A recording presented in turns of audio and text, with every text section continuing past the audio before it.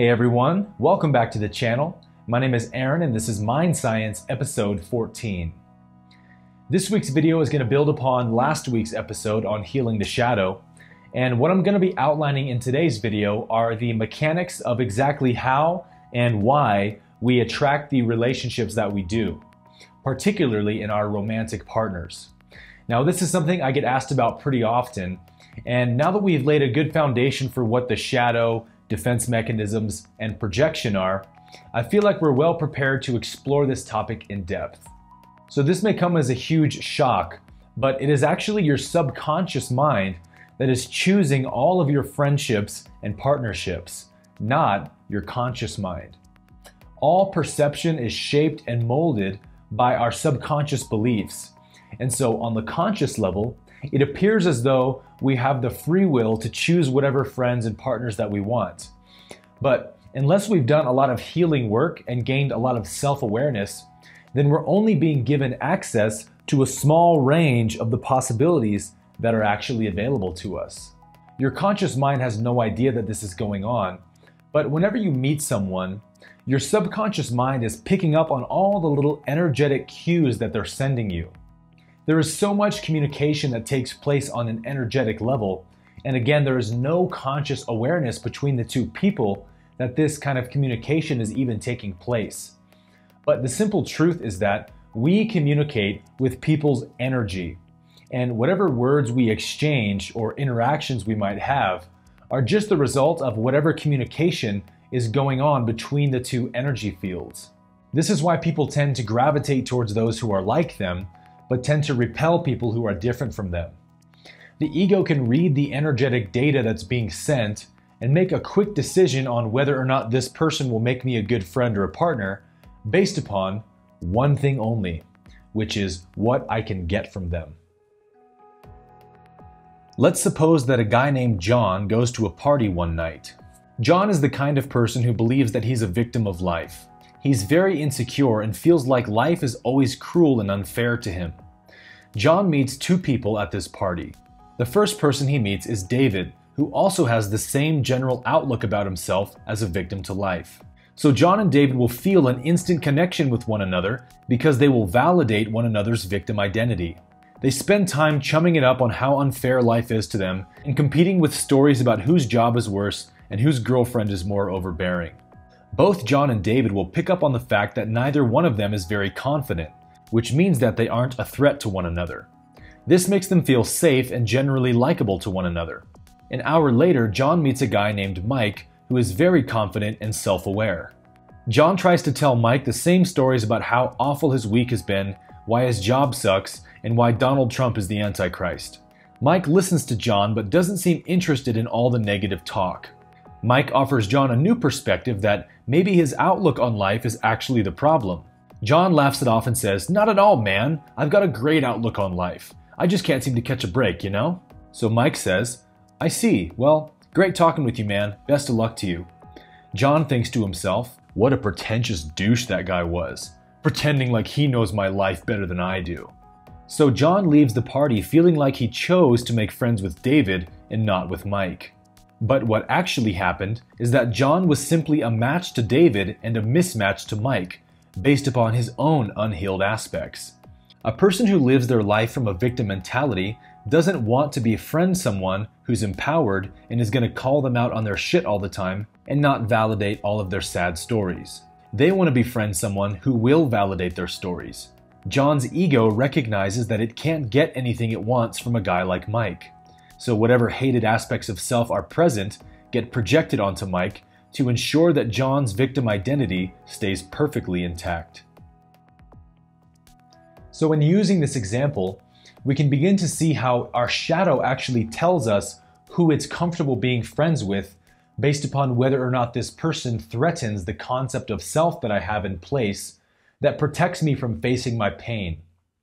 Until we're ready to face our pain, then we're not going to be a match to the kinds of people that we really want to be friends with. Because let's face it, nobody who's done the work to heal their own insecurities wants to hang out with somebody who's still stuck in a victim role. And that's because there's no real exchange that can happen in a friendship like that. The victim wants the empowered person to validate their victimhood, but the empowered person will refuse to do that. So the two people are what we call a mismatch. And the exact same thing occurs in our romantic relationships as well, except for the fact that partnerships usually include much more baggage than friendships because of the way that they mirror how we were raised. So let's take a quick example of this. As long as there are parts of us that are unhealed, we will unconsciously look for partners who match those unhealed aspects with their own. Let's say that John from our earlier example meets a woman on a dating app who is highly motivated, has a successful career, and is very emotionally intelligent. John may find her physically attractive, but he'll leave the date feeling like there just wasn't a spark. But what that really means is that their energies were repelling one another, because John's victim identity finds her level of self-empowerment very intimidating. So in order to protect his victim role, John will project his own insecurities onto her and say, "I just don't want to date someone who's more invested in their career than they are in me." John would prefer to find a girl who doesn't have much going for her, so that she will make John her entire world. So no real choice is ever made because the subconscious is actually the one running the show, and simply determining who it finds threatening or validating. As I talked about in last week's video, our definition of love is defined by how we experienced love from our parents as a child. The way we were raised has a massive influence on the kind of partners that we look for. And this is because the subconscious mind has no concept of self and other. Everything it knows is just a reflection of the self. So any destructive behaviors your parents had towards you as a child becomes what your subconscious mind secretly thinks you desire, because that was the only definition of love that you ever knew. So a girl who grows up in a household with two parents who are constantly fighting, abusing, or cheating on one another will most likely grow up to be attracted to the kinds of men that she can fix. She wants to fix her partners in the same way that her inner child still wants to fix her parents' broken marriage.